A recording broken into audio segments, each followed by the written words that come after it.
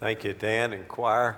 Glad to be back with you today. Thank you to Brad Holmes for doing a wonderful job last week in my absence. Turn your Bibles this morning to 1 Kings chapter 15, as well as the Gospel of John chapter 14. 1 Kings 15 and John chapter 14. Only one thing. A man spotted his doctor in the mall and said, "I've got a bone to pick with you, doctor. I came to your office 6 weeks ago, and you told me to go home, get in the bed, and not to get out until you called. And you never called." The doctor said, "I never called." He said, "No, you never called." He said, "Well, then what are you doing out of bed?" Obedience. We come in 1 Kings to the time of the divided monarchy. You know those terms, united monarchy, when all the 12 tribes have one king, like David ruling over all the 12 tribes, or his son Solomon dispensing wisdom to all the tribes of God's people. But following the death of Solomon, unfortunately, Israel splits asunder. We have 10 tribes in the north, now in Scripture being called Israel, and 2 tribes in the south, now in the Bible called Judah. Now there are a lot of kings during this divided monarchy, and some of them rule literally for only days, and other of them rule literally for decades. And so, as I studied the kings this week, I noticed the introductory formula, that teaching about each king and his reign and how things went with him. Look up at chapter 15, verse 1. Let me introduce you to a kingly introduction formula. Now, in the 18th year of King Jeroboam, the son of Nebat, Abijam became king over Judah. And he reigned for 3 years in Jerusalem, and his mother's name was Maacah, daughter of Abishalom. And he walked in all the sins of his father, which he had committed before him, and his heart was not wholly devoted to the Lord his God, like the heart of his father David.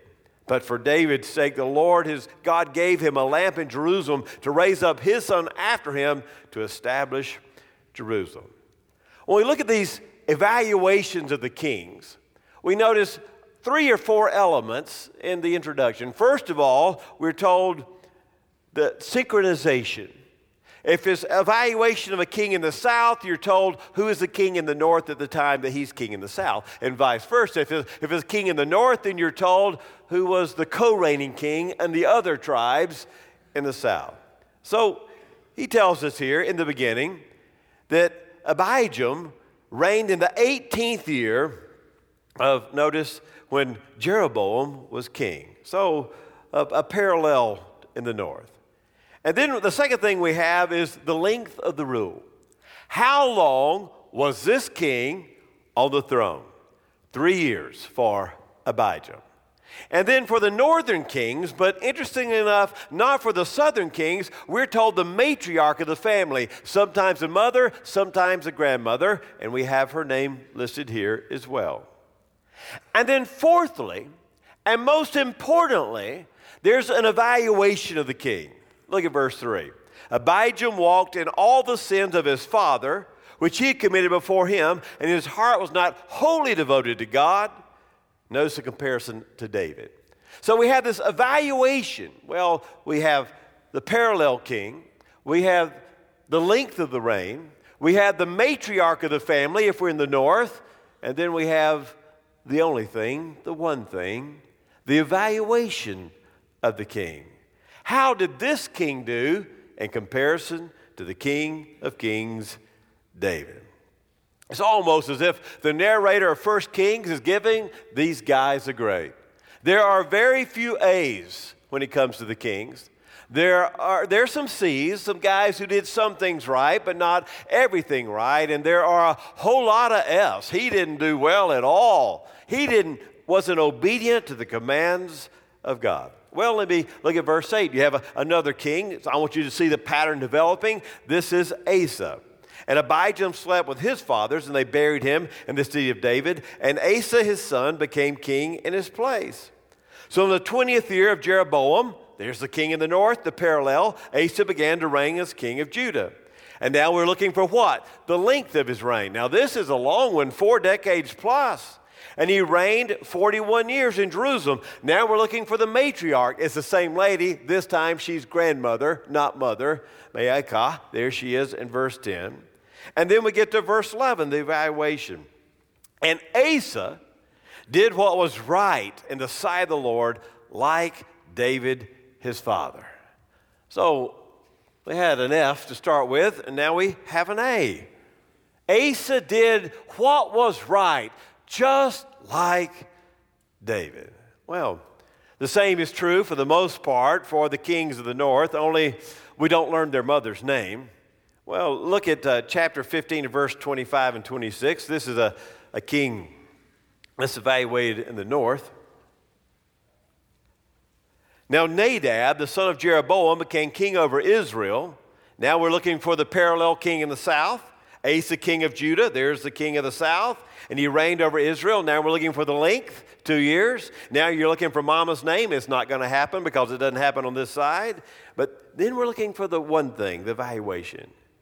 And he did evil, verse 26, in the sight of the Lord, and walked in the way of his father, and the sin which he had made Israel. When we look at these evaluations, what we realize, whether you're a king in the north or the south, the evaluation comes to the same thing. Have you been obedient to the commands of God? Only one thing matters. In fact, a king might have reigned for 4 decades, as you saw, and the writer of Kings summarizes his whole kingship, his whole reign, with a couple of sentences. Either he kept the commandments of God or he did not. Now, there's no mention of how many wars the king won. There's no mention of how he built up the treasury for the country.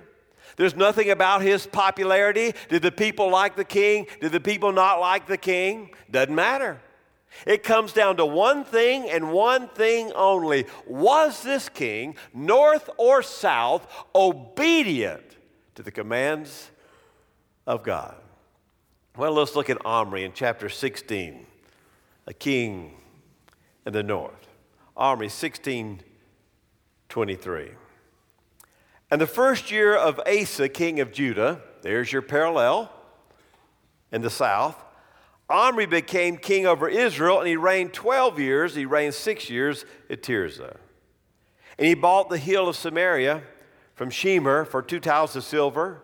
And he built on the hill and named the city for which he built Samaria after the name of Shemer, the owner of the hill. And Omri did evil in the sight of the Lord, and acted more wickedly than all who were before him. And he walked in the way of Jeroboam, the son of Nebat, in his sins in which he made Israel sin, provoking the Lord God Israel with their idols. Omri, he gets an F. Is there such thing as an F minus? Omri gets an F minus. He did not keep the commands of God. What's interesting about Omri is this. By every external measure, he was the best king they ever had. If you were to read a secular report at the time, they would have said, Omri is the winner. He was like David in some ways. There was peace in the land. He was victorious. He gave prosperity to the north like the north had never experienced prosperity. In fact, there's an outside source. The Stele of Mesha, the king of Moab, it says he even purchased some of the Transjordan. He made an alliance with Ethbaal of Sidon. He was good at foreign relations. He was good at finances. He was popular with the people. In fact, the history writers of the time did, in the Stele of Mesha, give Omri an A. But not the writer of Kings. He didn't care about the finances. He didn't care about the foreign relations. He didn't care about his popularity. There was only one question. Was he obedient to God. Only one thing matters. Only one thing mattered for the kings of the north and the south, and only one thing matters for you and me. Are we obedient to the command, to the word of God? Are we disobedient like Omri and yet good at other things? Are we obedient like Asa? Are we going after the right goals in life? It's scary to find, when you read biographies of men and women, how many for decades devoted their life to chasing a false goal, a false God. And then life is summarized in a few sentences. Were we obedient or disobedient to the word of God? What's true for the kings of the north and the south is true for you and me. Are we obedient to the word of God? We pursue with all of our heart various and sundry goals, and some of them are financial, and some of them are about beauty, and some of them are about power, and like those kings, they're all the wrong goals. We're chasing wooden rabbits. I don't know if you've ever watched a dog race, and I know that's not a popular sport right now, and for good reason. But you watch the greyhounds, and they run, and they run, and they run, and one day they realize they've spent all their life chasing a wooden rabbit. Their life going around the track, thought they had something, and all they're chasing is a wooden rabbit, a mechanical hare. It is not real. Well, a few things I want you to notice. First of all, God's evaluation is not like the evaluation of this world. First of all, God's evaluation is not like the evaluation of this world.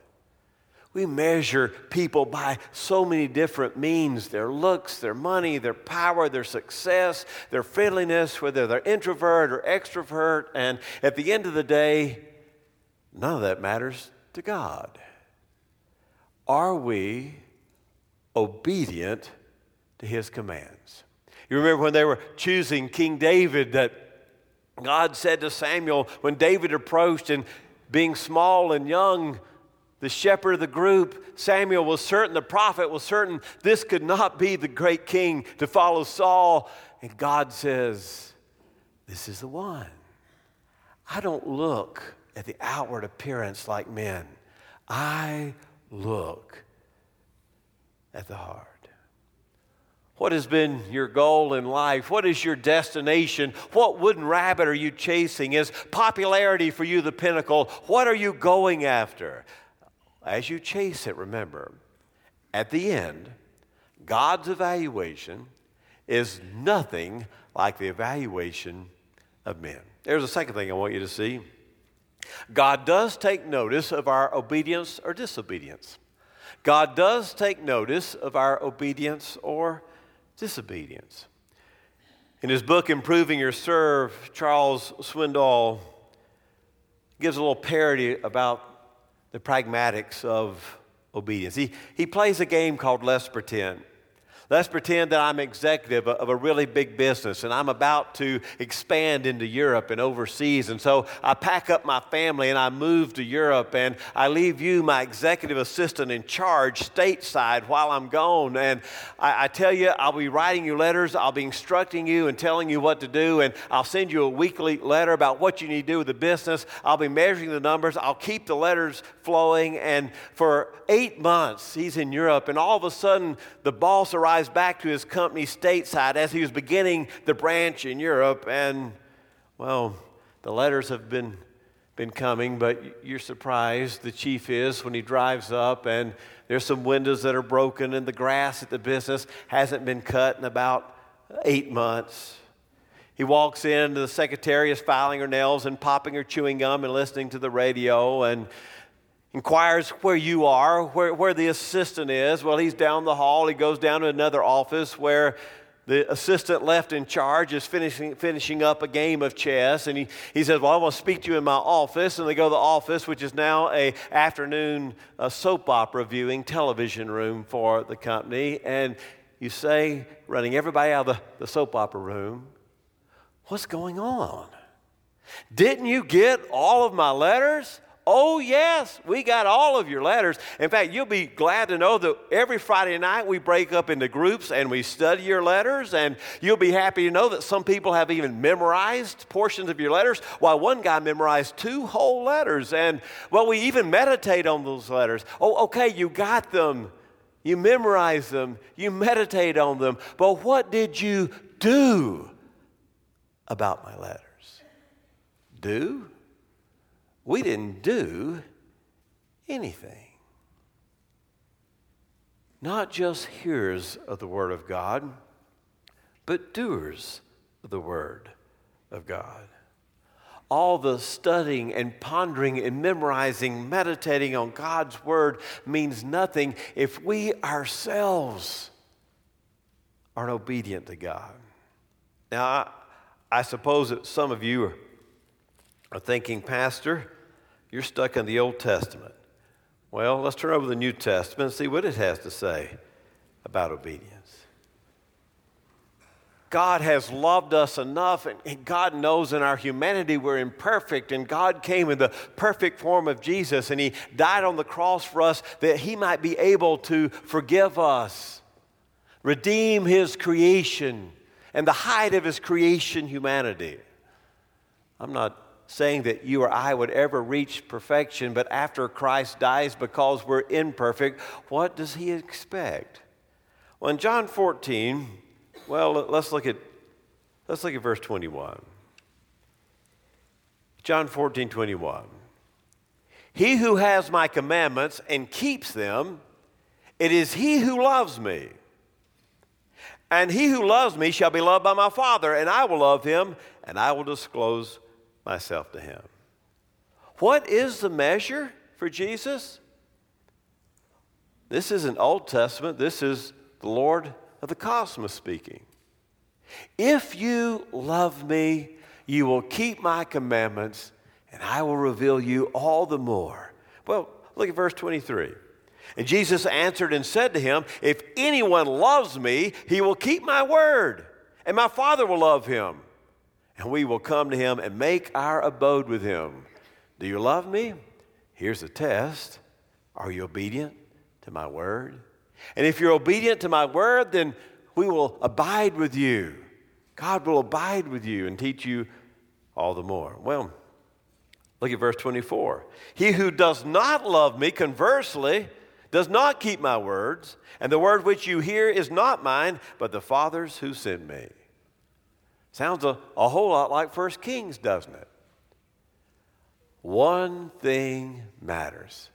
Having accepted the grace of God through the crucifixion of Jesus and realizing that we ourselves on our own accord will never be good enough to make it to heaven, but we respect His grace. We seek obedience to His word. Turn to John 15. Let's look at verse 14 of John 15. You are my friends if you do what I command you. You are my friends if you do what I command you. Look back up at verse 10. If you keep my commandments, you will abide in my love, just as I have kept my Father's commandments and abide in his love. Verse 11, these things I have spoken to you, that my joy may be in you, and that your joy may be made full. There's no joy in disobedience. There's no freedom in disobedience. There's enslavement in disobedience. Doing what we want to do, when we want to do it, how we want to do it, enslaves us to our flesh. Is the alcoholic free? Is the one addicted to drugs free? Is the one addicted to pornography free? I have given my commandments that your joy may be full. No, it's not just the writer of Kings. It's our Lord who says the same thing. Imagine that Jimmy goes to join the Army and he says, well, Sergeant, okay, buddy, I signed up for your Army, but here's the way it's going to be. I'm not going to do KP duty. I'm going to sleep in when I feel like I need some more rest. I'm not much on shining shoes. I'm not going to clean my rifle. I'm certainly not going to fight. And yet I want to receive regular commendations for my good conduct. I want a bunch of brass on my coats. Well, probably not going to go that way for Jimmy, is it?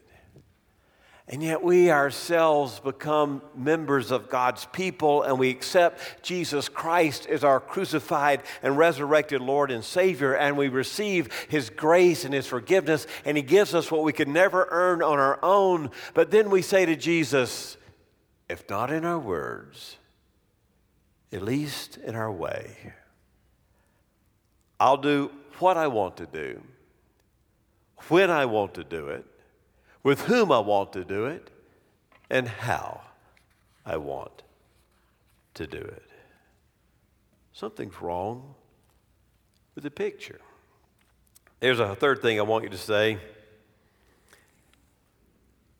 Being obedient for these kings meant they did what God wanted, not what they wanted or others wanted.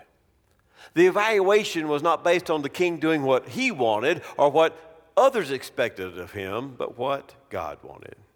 All of us remember Old Blue Eyes singing that song, My Way. It has a memorable tune. I can't read it without hearing the tune in my mind. A bold climax, a powerful ending.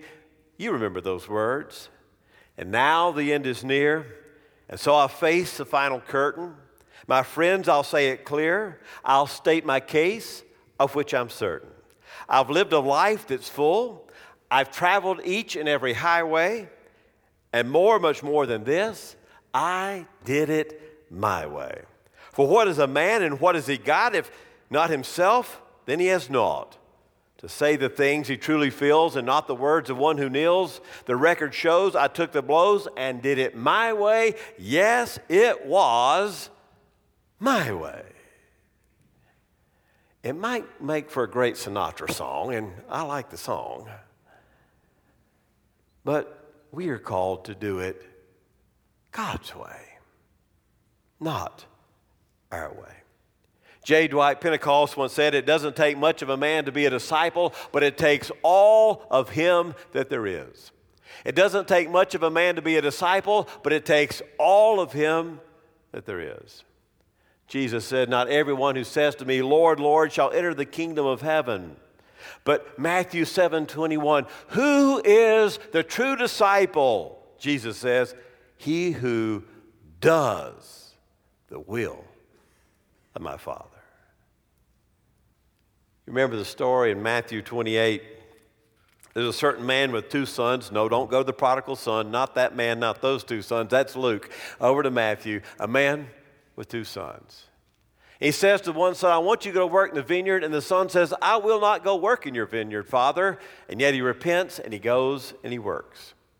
The second son, he says, I want you to go work my vineyard. And the son says, oh, yes, Dad, I'll work in your vineyard. But he doesn't go. Then the question comes, Jesus asked in Matthew, which son was obedient? The crowd says, the one who said he wouldn't work, but he did work. It wasn't the words, it was the actions. And Jesus says, you got it right. That's the one. It's not our profession of faith that demonstrates our relationship with God. It is an abiding, loving relationship where He is the Father and we are the child, and we seek to be obedient to Him. And when we fail and are disobedient, we weep over our disobedience. The word disciple is used a lot of different ways in the New Testament. Sometimes it's used to those who are fully committed to God, and other times the word disciple is used to those who are just kind of curious and not really committed, and sometimes it's used to those who know that Jesus is Lord, like the rich young ruler, but aren't ready to commit themselves because the obedience, the commitment is too high. Commitment. What level of commitment do you have? I was at one of the big box stores and I saw a tomato plant. There's two plants in a pot, and It was $10, and I bought 2 of them. I was certain with those 2 patio tomato plants that I was going to supply my family, the entirety of First Baptist Church Amarillo, and I really envisioned myself with a little farmer's market stand on Saturday mornings, making some extra money from the tomatoes that were there. I had $20 invested, and I thought, for a summer full of tomatoes for family and friends, that's not a bad deal. I'll take that deal. Then I noticed that the plants weren't going like they should. The leaves were turning brown, and so I Googled what makes the leaves turn brown.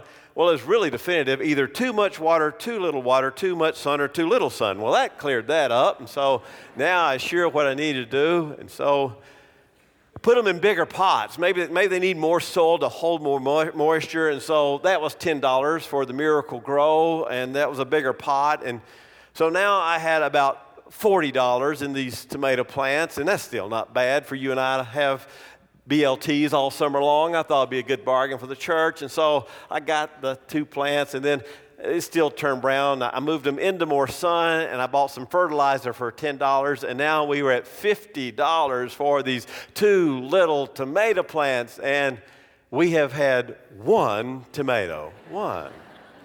Now, before you laugh, let me say, it was a very good tomato.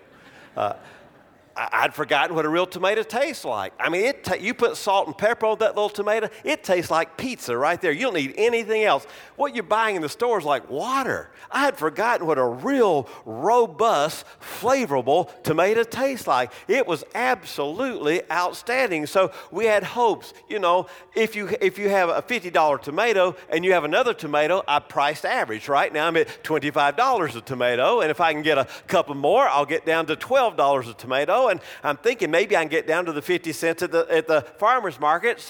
And then the bad word comes. After 1 tomato, the birds are eating the green tomatoes. The birds are eating the green tomatoes. And so I spent yesterday putting up an old rabbit cage along with some general netting around the cage. Well, it looks something like this. Those are the tomato plants. And I have had an $80 tomato out of those plants so far. But I can guarantee you the birds aren't going to get those suckers. If you see me at the farmer's market with 1 tomato on the table for $80, you'll know I'm just trying to recoup my cost. I'm not being greedy. When you follow Jesus, it's the $80 tomato commitment he wants, not the 50 cents watery kind at the grocery store. He wants all of you that there is. He wants your robust followership. Jesus said in Luke 9:23, if any man would come after me, let him deny himself and take up his cross and follow me. So where are we? Omri? The world said Omri was great.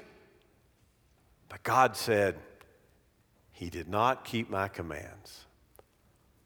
Are we Asa? I don't know what the world said about Asa.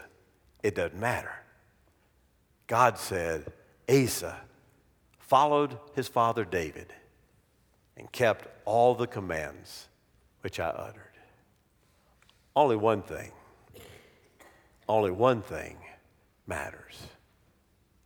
Not just a hearer of the word, James would tell us, but a doer.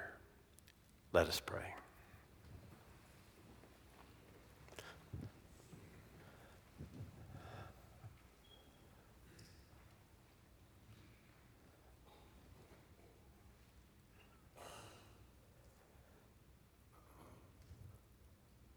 Obedience is a hard word, God.